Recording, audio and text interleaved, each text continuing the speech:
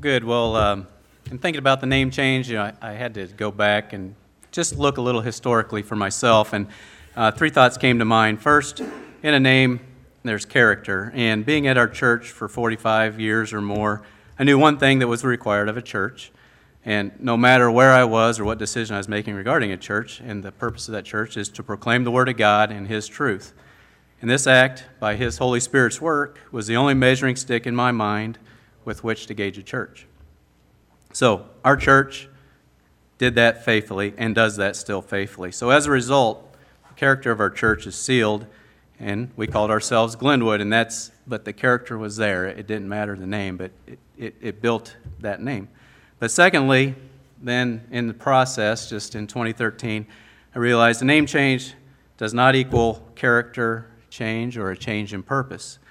And my general nature is to be opposed to change unless there's a good reason. That's just true. And in 2013, I was a teacher with a startup education program in the Northland schools for all the 6 Northland school districts. And the program modeled a successful program from Blue Valley School District called CAPS. And the CAPS was an acronym that stood for Center for Advanced Professional Studies. And distinctive in that acronym was the letter P for professional. And I thought, that separates it from other high school programs. Well, but when I started with it, the original name of that startup was chosen to be NACS. And first, NACS didn't sound good, but you don't even know how to spell it, right? And that acronym stood for Northland Access Career Services, which sounds generic. So to me, it sounded bad. It didn't communicate a distinctive from other school programs. So I spoke with the director of that program, and everything was just fresh at that point. There were just 4 of us, and it was a startup, except for the support from the superintendents. But and she knew the same thing because she was from Blue Valley. And within 2 weeks, the name was changed. So she just took care of that. And from this, I learned that the name change for an organization should just be done if it's important and right. Just do it. And in a way, it's not a big deal. It just needs to be done. So that brings me to where we are today. We're being led to make a change, and let's just do it. LifeBridge. The name contains the word life.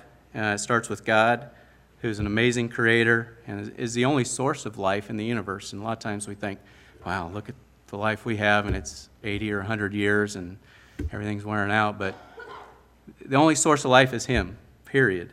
He grants life, sustains life, and is life. And the word life, though we in our culture take it for granted, it's a distinctive of our Heavenly Father, who is life. So there's no other source in the universe, and to be in His presence is life. So LifeBridge begins to communicate that. Making the change is not the end of the world. We're being led to do it. So we need to pray about it to our Heavenly Father and express our heart and let His Holy Spirit, as Emmanuel said, seal His will and be confident in that. So let Him give you confidence and then just do what He says. So thanks.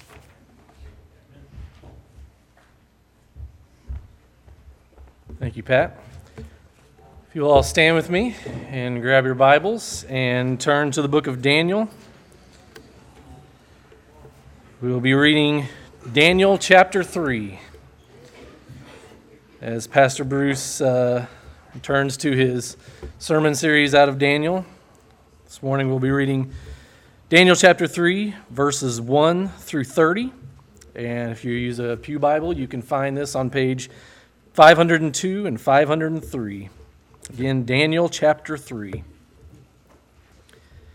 Nebuchadnezzar the king made an image of gold whose height was 60 cubits and its width 6 cubits. He set it up in the plain of Dura in the province of Babylon. And King Nebuchadnezzar sent word to gather together the satraps, the administrators, the governors, the counselors, the treasurers, the judges, the magistrates, and all the officials of the provinces to come to the dedication of the image which King Nebuchadnezzar had set up. So the satraps, administrators, the governors, the counselors, the treasurers, the judges, the magistrates, and all the officials of the provinces gathered together for the dedication of the image that King Nebuchadnezzar had set up. And they stood before the image that Nebuchadnezzar had set up. Then a herald cried aloud, "To you it is commanded, O peoples, nations, and languages, that at the time you hear the sound of the horn, flute, harp, lyre, and psaltery, In symphony with all kinds of music, you shall fall down and worship the gold image that King Nebuchadnezzar has set up. And whoever does not fall down and worship shall be cast immediately into the midst of a burning fiery furnace. So at that time, when all the people heard the sound of the horn, flute, harp, and lyre, in symphony with all kinds of music, all the people, nations, and languages fell down and worshiped the gold image which King Nebuchadnezzar had set up. Therefore, at that time, certain Chaldeans came forward and accused the Jews. They spoke and said to King Nebuchadnezzar, O king, live forever. You, O king, have made a decree that everyone who hears the sound of the horn, flute, harp, lyre, and psaltery, and in symphony with all kinds of music, shall fall down and worship the gold image. And whoever does not fall down and worship shall be cast into the midst of a burning fiery furnace.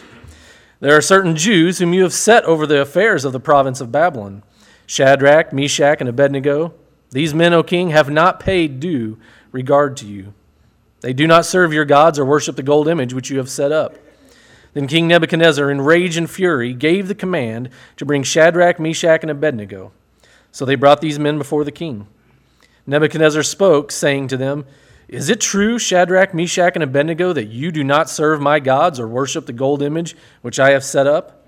Now, if you are ready at the time you hear the sound of the horn, flute, harp, lyre, and psaltery, in symphony with all kinds of music, and you fall down and worship the image which I have made, good. But if you do not worship, you shall be cast immediately into the midst of a burning fiery furnace. And who is the God who will deliver you from my hands? Shadrach, Meshach, and Abednego answered and said to the king, O Nebuchadnezzar, we have no need to answer you in this matter. If it is the case, our God, whom we serve, is able to deliver us from the burning fiery furnace, and he will deliver us from your hand, O king. But if not, let it be known to you, O king, that we do not serve your gods, nor will we worship the gold image which you have set up. Then Nebuchadnezzar was full of fury, and the expression on his face changed towards Shadrach, Meshach, and Abednego. He spoke and commanded that they heat the furnace 7 times more than it was usually heated. And he commanded certain mighty men of valor who were in his army to bind Shadrach, Meshach, and Abednego and cast them into the burning fiery furnace. Then these men were bound in their coats, their trousers, their turbans, and their other garments, and were cast into the midst of the burning fiery furnace. Therefore, because the king's command was urgent and the furnace exceedingly hot, the flame of the fire killed those men who took up Shadrach, Meshach, and Abednego. And these 3 men, Shadrach, Meshach, and Abednego, fell down into the midst of the burning fiery furnace. Then King Nebuchadnezzar was astonished, and he rose in haste and spoke, saying to his counselors, Did we not cast 3 men bound into the midst of the fire? They answered and said to the king, True, O king. Look, he answered, I see 4 men loose walking in the midst of the fire, and they are not hurt, and the form of the 4th is like the Son of God. Then Nebuchadnezzar went near the mouth of the burning fiery furnace and spoke, saying, Shadrach, Meshach, and Abednego, servants of the Most High God, come out and come here. Then Shadrach, Meshach, and Abednego came from the midst of the fire. And the satraps, administrators, governors, and all the king's counselors gathered together, and they saw these men on whose bodies the fire had no power. The hair of their head was not singed, nor were their garments affected, and the smell of fire was not on them. Nebuchadnezzar spoke, saying, Blessed be the God of Shadrach, Meshach, and Abednego, who sent his angel and delivered his servants who trusted in him. And they have frustrated the king's word and yielded their bodies that they should not serve nor worship any god except their own God.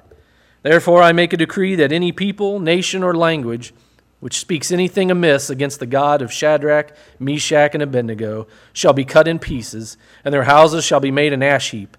Because there is no other God who can deliver like this. Then the king promoted Shadrach, Meshach, and Abednego in the province of Babylon. Let's pray. God our Father, we thank you. We praise you that there is no God like you.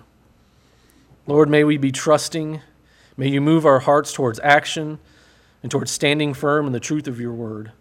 Lord, may we look at the example of these 3 men, God, and may you just mold and shape our hearts into boldness and to standing on your truth. In Christ's name, amen.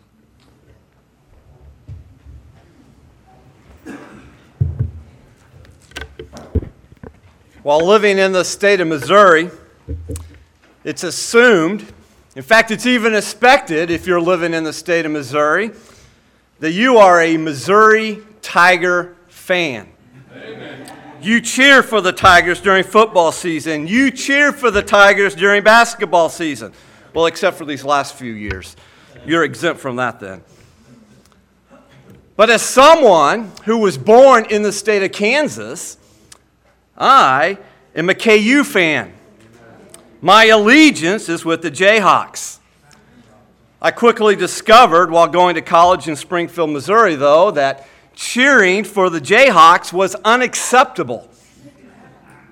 And so every year, I experienced this my freshman year, and when I would go back for my sophomore year and junior year, senior year, every year I would experience and I would get pressure to change my allegiance to the Tigers. And I'm proud to say I never gave in to that pressure. I stood tall. In fact, in 1988, I got the last laugh when the Jayhawks won the championship. And I was able to give it to my roommates and my friends who were alumni and fans of Missouri. The story in Daniel 3 is really the story of three young men who are kind of under the same kind of pressure. They're under the pressure to change teams. They are under pressure to forsake their loyalty to God and exchange it for religious loyalty to King Nebuchadnezzar. But in the face of such pressure, they stand strong. They stand tall in their loyalty to God. Now, most of us know these young men by their more popular names, as their names are repeated several times throughout the story here in Daniel chapter 3, Shadrach, Meshach, and Abednego. And what we're going to see is this. These three young men were willing to stand tall for their faith in God, even if it might cost them their lives. The Apostle Paul writes in Philippians 1:21, "For to me, to live is Christ, and to die is gain." I love what pastor and author John Piper calls this. He says it's the ultimate win-win scenario. If I live, I get Christ. If I die, I get more of Christ. Either way, I win. This way of thinking, this way of looking at life, even looking at death, must have been in the minds of these three young Hebrew men. As we watch their story unfold, we will see that they are men of courage. They're men of conviction. They are men of commitment. In fact, their faith is rather amazing, and their confidence in God, well, it is stellar. And that's what we need. We here this morning, if you are a Christ follower, we need to imitate their faith. We need what they have if we're going to thrive in Babylon. Now, the story starts with King Nebuchadnezzar making this golden image on a Babylonian plain. In fact, it's a gold image that stands tall, and King Nebuchadnezzar's statue of gold stands tall for one reason and one reason only, and that is for all to bow down to and worship. According to Daniel 3, in the very first verse here, we find that Nebuchadnezzar the king made an image of gold whose height was 60 cubits and its width 6 cubits. He set it up in the mountain of Dora in the province of Babylon. And so here you have this 90-foot tall statue, and it is enormous. In fact, to give you some perspective, the Statue of Liberty is 130 feet tall from head to toe, and this statue of gold is almost as tall as that. This enormous golden statue, though, reminds us immediately of Nebuchadnezzar's dream in the previous chapter, Daniel chapter 2. And in that dream, you might remember that the statue had a head of gold, which represented Nebuchadnezzar's kingdom, while the rest of the body was made of other materials which depicted the lesser kingdoms that would come after Nebuchadnezzar's kingdom and yet would end up in fragmentation. Why? Destroyed by the coming kingdom of God. Nebuchadnezzar's statue, however, is a little bit different here in Daniel 3. It's made entirely of gold in an apparent attempt to counteract the dream that he had in Daniel chapter 2. In other words, this statue that he made and he set up, it was somewhat of a defiant statement asserting that there would be no end to his kingdom, but rather that his glory would continue forever. Nebuchadnezzar's message with this image, it is loud and clear. I'm the king, and this is the grand kingdom in which you're a part of, and it's the only one worth pledging allegiance to. In fact, it's interesting, after Daniel interpreted his dream in Daniel 2, Nebuchadnezzar declared in verse 47, "Truly your God, Daniel, is the God of gods, the Lord of kings, and a revealer of secrets." But his allegiance still has not changed. Nebuchadnezzar still thinks that it's all about him, that it's all about his glory and his power, and this statue is a reflection of that. The identity of this statue is not made clear for us. It's an image. Is it an image of Nebuchadnezzar, or is it an image of one of their Babylonian gods? Well, we don't really know, and to be quite honest with you, it doesn't really matter. The point is, Nebuchadnezzar set it up to glorify himself. In fact, it's interesting. I'm sure you caught it as Kirk read the scriptures for us here in Daniel 3. That phrase, set it up, is repeated 5 times in just the first 7 verses. It's then repeated several times in the rest of the verses in the chapter. And the point of God is making with that phrase, set it up, is that Nebuchadnezzar set it up. In other words, it's from him, it's for him, it's by him. He set it up. And so it is all about him. What is more, the location of the statue is where the Tower of Babel was built, which you can read about in Genesis chapter 11. The Tower of Babel had a twofold function in the mind of the people who built it. It was a defiant attempt on their behalf to make a name for themselves as a lasting legacy to their glory, and also to prevent the people from being scattered throughout the earth as God had decreed. And now what we see here, in the same location, is Nebuchadnezzar's statue has the same 2 goals in mind.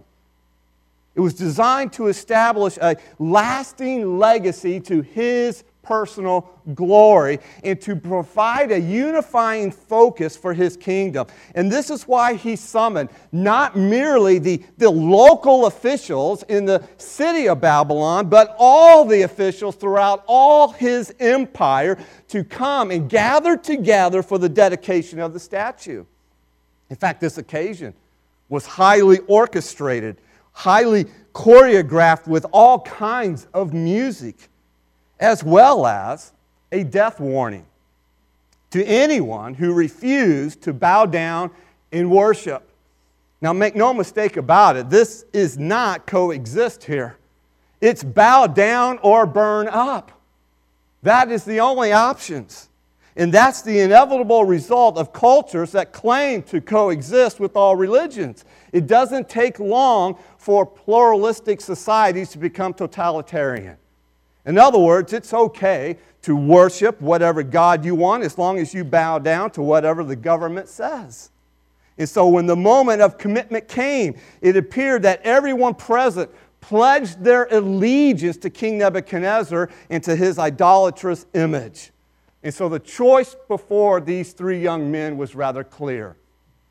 Bow down in worship or burn up in the fiery furnace. So how would they respond? How would Meshach and Abednego, and I'm forgetting the other name, Shadrach, Meshach, and Abednego, how would they respond? How would you respond if you were there in their shoes, brought to the image, and you are faced with that choice? What we see in the response of these 3 young men is a faith that stands tall, even if it might cost you your life. Notice this, first of all, the first point here. Faith stands tall before the statue. The 3 young men would not bow to the golden image. Yes, this statue is enormous. And the pressure on these 3 young men to bow down and worship was enormous as well. Now, let me just stop here and kind of make a distinction because it's you may be wondering, in our text here, you have bow down and worship. You may wonder, what's the difference between bowing down and worship? Are they similar or what? Yes, they are. They're communicating similar ideas. To worship is to bow down, and to bow down is to worship. Worship, though, there is a slight distinction between the two. Worship is more the attitude of the heart of submitting to a greater authority. It's the inward yielding of the heart to God, where bowing down is the action of our worship. So one is internal, one is outward. External is what is the evidence of the internal. Bow down in worship. They're similar and yet distinct. So what do we learn from this? Well, mark it down. Notice this in your notes here. God's people will be confronted with the idols of this world, just as these three young men were. While we may not be confronted in the precise way that these three Hebrew men were, you can be certain the idols of our day will present themselves to us again and again. Yeah, some may come quietly and without much attention, but others will be very public and put on display for all to witness. And when that happens, what will you do? Will you stand or will you bow? And remember, idols can be very seductive. The fact is, many things are good things when properly viewed, when properly used. But when a good thing becomes a, quote, God thing, it becomes a bad thing. It becomes, in other words, an idol. So don't be deceived. As Christ followers here today, we will be confronted with the idols of this world. Second, God's people will be criticized by the people of this world. Living a life that honors God is not always popular. And so we better get ready to be criticized by the people of this world when we choose to live a life that honors the Lord. And this is exactly what happened to these three young men when they remained standing before the statue, when they refused to bow down and worship the golden image. Notice, though, it's interesting, they didn't protest, they didn't riot in the streets about it. They quietly refused to obey the king's decree and instead chose to obey the one true living God. And that's when, at that moment, that's when their enemies quickly sprang into action and maliciously accused them. In fact, notice what it says in verse 8. Therefore, at that time, certain Chaldeans came forward and accused the Jews. Now, this word accuse, it's a great word, it's an interesting word, and it's full of meaning here. And one meaning is this, is to eat their flesh. That's the literal meaning of the word accused here, to eat their flesh. In other words, these Chaldeans, this group of them, they sunk their teeth into them. They chewed them up and they spit them out before King Nebuchadnezzar. In fact, these Chaldeans accused these three Jews of three things specifically. One is they're not paying any attention to you, king. They don't respect you, king. Number two, they accused them, they don't serve your God, king. They don't serve the king's gods, and that on this one they are correct. And third, they don't worship the golden image the king set up, and they're right again. And it certainly appears that Shadrach, Meshach, and Abednego are now in a no-win situation. The critics have come out in the open, and they have called out the king, and now he's got to do something to kind of save face. The stage is set. And things do not look good for these three young men after standing tall before the statue. So now what will they do? And more importantly, what will God do on their behalf? Well, that brings us to number two. Faith stands tall before the king. These three young men would not bend to the king's pressure. Nebuchadnezzar set up his golden image to glorify himself and to unify his kingdom.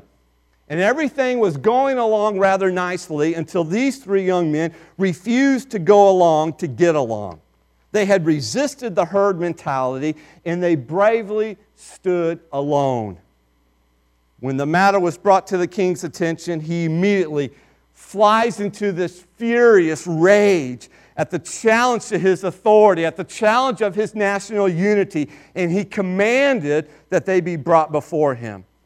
And so Nebuchadnezzar questioned the three young men. He's asking them if the accusations are indeed true.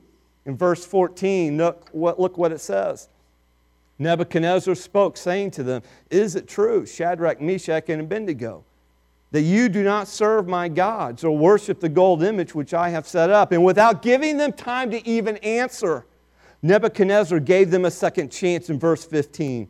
"Now, if you are ready at the time to hear the sound of the music, and you fall down and worship the image which I have made, good. But if you do not worship, you shall be cast immediately into the midst of the fiery furnace." And then Nebuchadnezzar asked the question that is the key to the entire story here at the end of verse 15. "And who is the God who will deliver you from my hands?" Now, there's a challenge in that question to these three young men. It's as if Nebuchadnezzar is asking them and challenging them, who's going to stop me? Who is the God who will deliver you from my hands? I'm the king. I'm all powerful. And you got to love their answer. Their answer is golden. We don't have to answer you. It's the first thing they tell him, but we will. And then notice their answer in verse 17. "Our God, whom we serve, is able to deliver us from the burning fiery furnace, and He will deliver us from your hand, O king." What an answer! It's phenomenal. They will not trust in themselves. They will not trust in the powers of this world, even if it costs them everything. Instead, they will stand tall before the king, and they will trust in the Most High God who is able. Do you realize we worship the same God?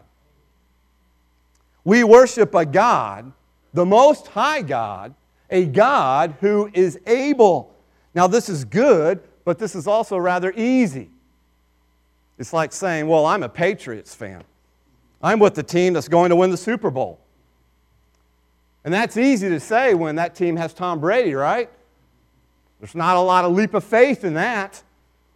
And so these three men, what's interesting, they go a step further, and this is what truly sets them apart.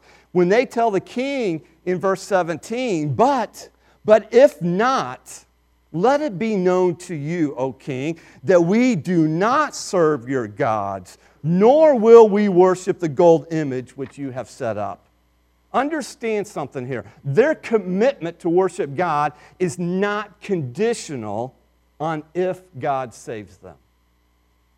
They confidently rest knowing God is able to deliver them. And they rest in submission to God, regardless if He saves them or not.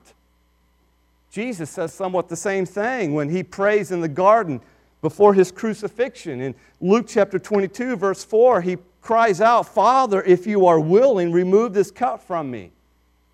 Nevertheless, not my will, but yours be done." And so what does all this mean for us today? What do we take from this? What should we apply to our own lives here as Christ followers living in our Babylon today?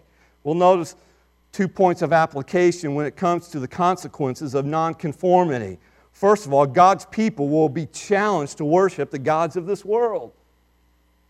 Today we are living in a world full of little King Nebuchadnezzars, each demanding that we bow to the gods of this world and deny what is true or receive the furious wrath if we fail to comply. And you experience it at school, you experience it at your workplace, you experience perhaps with neighbors, perhaps even with family. And because of this, because we deeply desire to be accepted by people, we're tempted then to comply rather than suffer being criticized or even demonized or ostracized. When pressured by our culture to worship the gods of this world, will we bow down or will we stand tall? Some may wonder, well, since these three Hebrew boys or men, since they knew the golden image was just a powerless idol, yeah, it was enormous, it was expensive, but it was empty, then why couldn't they just kind of bow with a wink and a nod to God, saying, "Lord, you know in my heart I worship you. Because these three Hebrews understood precisely what the king wanted them to do. He wanted them to bow down and recognize him as the ultimate authority in their lives. And bowing down in worship would have been the reflection of that. As God's people, the only God they recognized was the true God of Abraham, Isaac, and Jacob, not the false God of Nebuchadnezzar. And so for these three Hebrews to bow down and worship the golden image would proclaim something false to Nebuchadnezzar about their God and who their God is. This is why Nebuchadnezzar's question is the question not only of the day for these men, it is still the question of the ages. Even today, for us, who is the God who will deliver you? That is a question we must settle in our hearts, or else we will fold up under the pressure of our culture like a cheap tent in the wind. Listen, if challenged to worship the gods of this world and be praised, or worship the one true living God and be burned to crisp, what will we choose? Oh my, let us choose like Joshua did in Joshua 24:15. But as for me and my house, we will what? Serve the Lord. There's a second application here. God's people must be courageous in the face of pressure from this world. Why? Because we're going to be challenged in this world to worship the gods of this world. And so we need courage. We need to be courageous in the face of that pressure from our culture. These three Hebrews have embraced a counter-cultural lifestyle with complete confidence in God's power and in God's purposes. And because of this confidence in God, let me tell you, they were now courageous in the face of pressure. Again, they would not adopt some spineless compromise that says, oh, we will bow on the outside, but we are really standing in the inside. That's not courage, that's compromise. We see their confidence in God when they tell King Nebuchadnezzar in verse 17, our God is able. He's able to deliver us, but we see their courage when they tell the king in verse 18, we do not serve your gods, nor will we worship the gold image which you have set up. That is courage. That's faith standing tall. They were signing their own death warrant, and they knew it. But for these three young men, deliverance is not the issue. Obedience is, even if it costs them their lives. You see, the question in the minds of these three young men was not whether God had the ability to deliver them, but rather using that ability was part of God's plan. They didn't presume on God. They didn't presume to predict what the outcome would be in their case. They understood that since God is the Most High God, and since God is sovereign, it was His choice whether He opted to be glorified through their death or through their deliverance. Either way, it didn't make a difference in their decision. They would not compromise their commitment to the Lord. Live or die, they would be faithful to their God. And so what we see here is that faith stands tall before this statue, and then faith stands tall before this king, and now we see number 3, that faith stands tall in the furnace. These three young men would not burn in the fiery furnace. When we do stand tall for our faith in God, we had better be prepared to experience the wrath of our culture. That is more true today than ever before. Verse 19 says Nebuchadnezzar was what?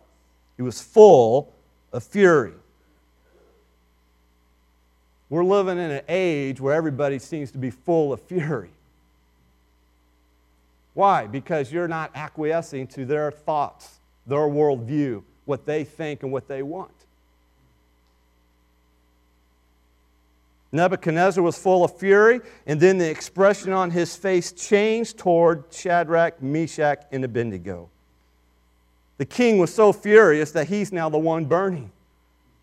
And to reflect his anger, he ordered the furnace heated 7 times hotter than usual. And then the king commanded that some of his strongest men in his army to tie up the 3 Hebrews and to throw them into the blazing furnace. In fact, according to verses 22 and 23, look at it. It says, because the king's command was urgent and the furnace exceedingly hot, the flame of the fire killed those men who took up Shadrach, Meshach, and Abednego. And these 3 men fell down, bound into the midst of the burning fiery furnace. But then something unexpected happens. King Nebuchadnezzar is astonished by what he sees next. He watched Shadrach, Meshach, and Abednego fall into the fire and not burn in the fiery furnace. Amazing. The king leaped to his feet in amazement, and he asked his counselors in verse 24, did we not cast 3 men bound into the midst of the fire? And they answered and said to the king, true, O king. And the king says in verse 25, look, I see 4 men loose, walking in the midst of the fire, and they are not hurt. And the form of the 4th is like the Son of God. So who is this 4th man? Well, some think it was an angel of the Lord, and that is certainly a possibility. I tend to believe that it was a rare appearance of Jesus Christ himself before his incarnation. Regardless, what is clear is that the Lord was in the fire with them. That's what we know. And while God could have done any number of things to save them from the furnace, he chooses to save them by dwelling with them in the fire. I like how one pastor and author put it, the God who did not deliver them from the fire was the God who met them in the fire and delivered them out of the fire. And as a result of God's presence with them in the fire, these 3 young men emerged from the furnace unharmed, unscathed. Nebuchadnezzar sees the work of the Most High God here, and he is completely overwhelmed by what he is seeing. And so he calls them out of the fire. And verse 27 tells us what everyone sees. I find this amazing, for the simple fact that Nebuchadnezzar, in the beginning of the chapter, he calls everyone together to see what? The false god that he set up.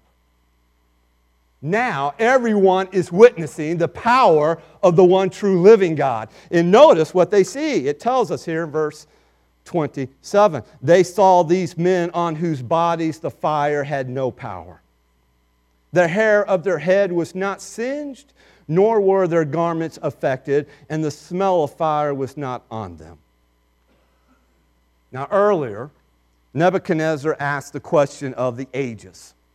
Who is the God who will deliver you from my hands? And now he has seen the answer to his question. It is the God of Shadrach, Meshach, and Abednego. It is not the God of Nebuchadnezzar. And Nebuchadnezzar now is forced to confess the greatness of their God. He even gave praise to God and then threatened any who spoke against their God with death, which is somewhat ironic here. Isn't that just like King Nebuchadnezzar?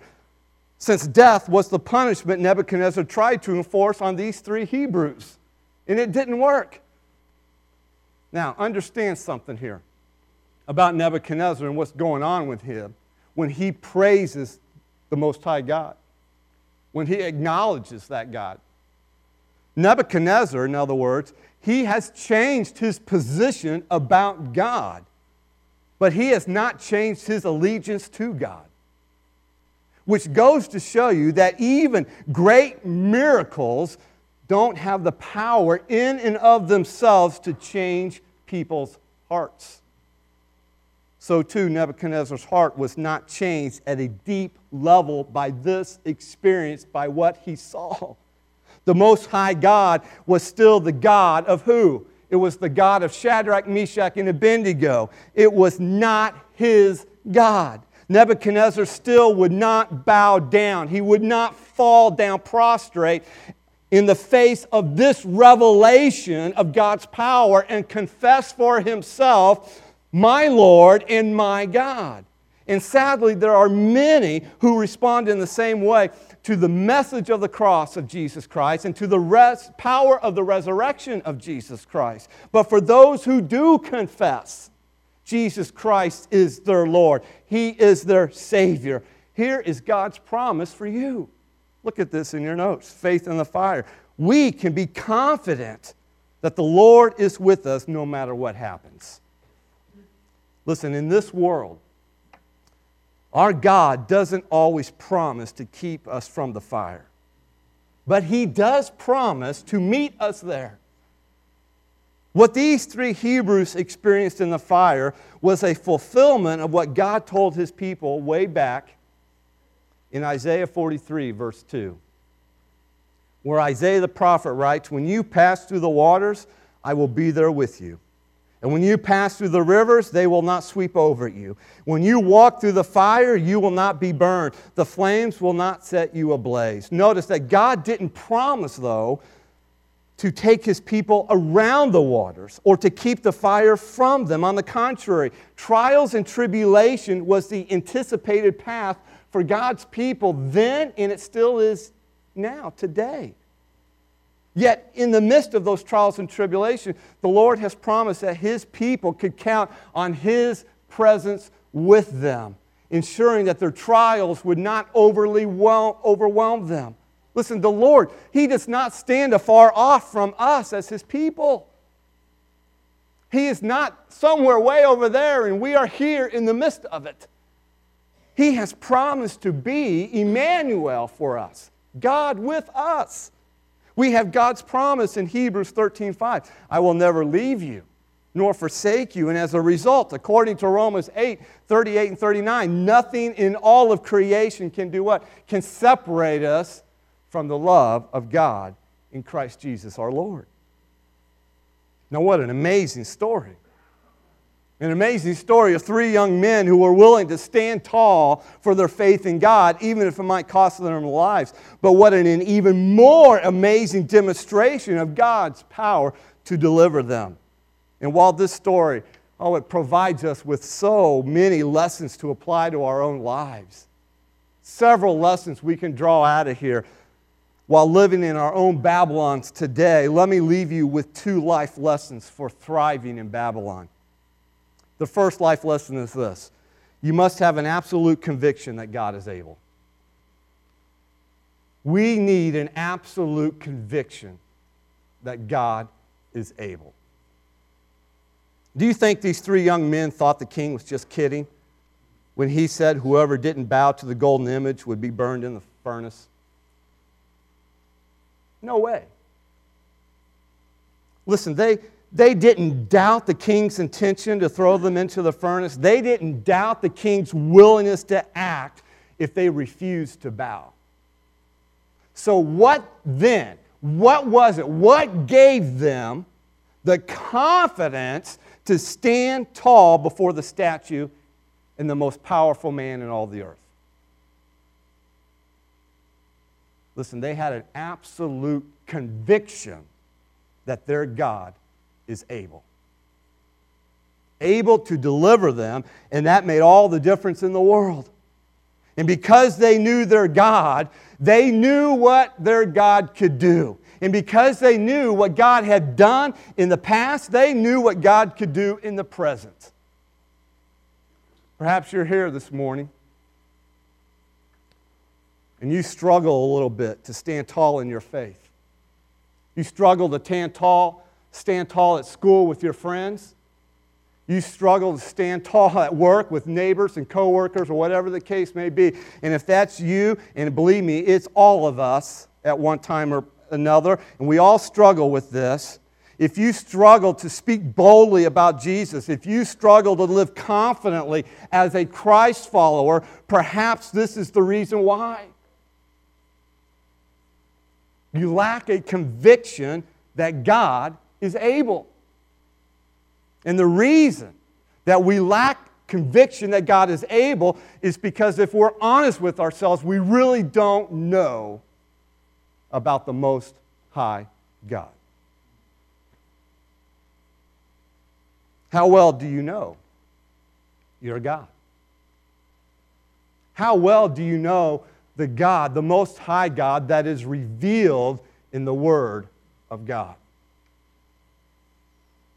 Listen, this is the great value that comes from reading God's Word and being taught God's Word.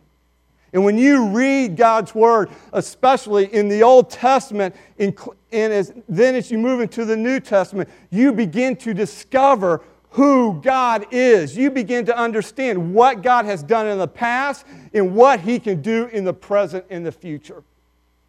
Knowing God gives you the strength to stand tall no matter who is standing against you.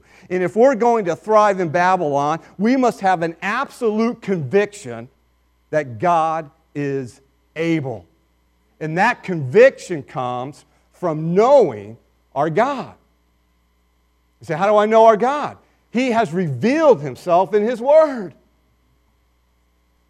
That's why we renew our minds, as Paul says in Romans 12, with the Word of God, so we will not be squeezed by the pressure of the world. The reason why so many Christ followers get squeezed by the world is because we lack courage and we lack conviction. We don't know our God. Number 2, you must have an unwavering commitment then to worship God. Listen, the central issue in this story, I hope you caught it. It is all about worship. Worship is at the heart of this story. And so the question becomes, who are you going to bow down to and recognize as the supreme authority in your life? Who are you going to give your allegiance to? I challenge that to all of us. That is a great question for all of us to ask, no matter how old we are. But listen, to you young people, I especially challenge you to think about that. To consider who is the supreme authority in your life. Who are you going to give your allegiance to? And the fact of the matter is, as Tim Keller writes, you don't get to decide to worship. Everyone worships something. The only choice you get is what or who to worship, because we were all created for worship. And so we will all worship something or someone. So let us have an unwavering commitment to worship God and God alone. Let us not give in to the pressure of culture to put our God in second place or to keep our God in private and therefore secondary. Let us stand tall in our commitment to worship the Most High God who is able. Let's pray. Lord, we come to you this morning and we thank you for the opportunity to worship you. We thank you that we can bow down to you in faith because of the work of Jesus Christ on the cross. And so, Lord, we recognize and we acknowledge you are the only one worthy of worship of our lives. But, Lord, even as Christ followers, we struggle. We struggle against the pressures of our culture. And so help us to take this story, help us to see ourselves in this story and to apply the principles and truths so that we may thrive in Babylon. But we do so in your grace. So extend it to us, Lord. Forgive us where we have failed you.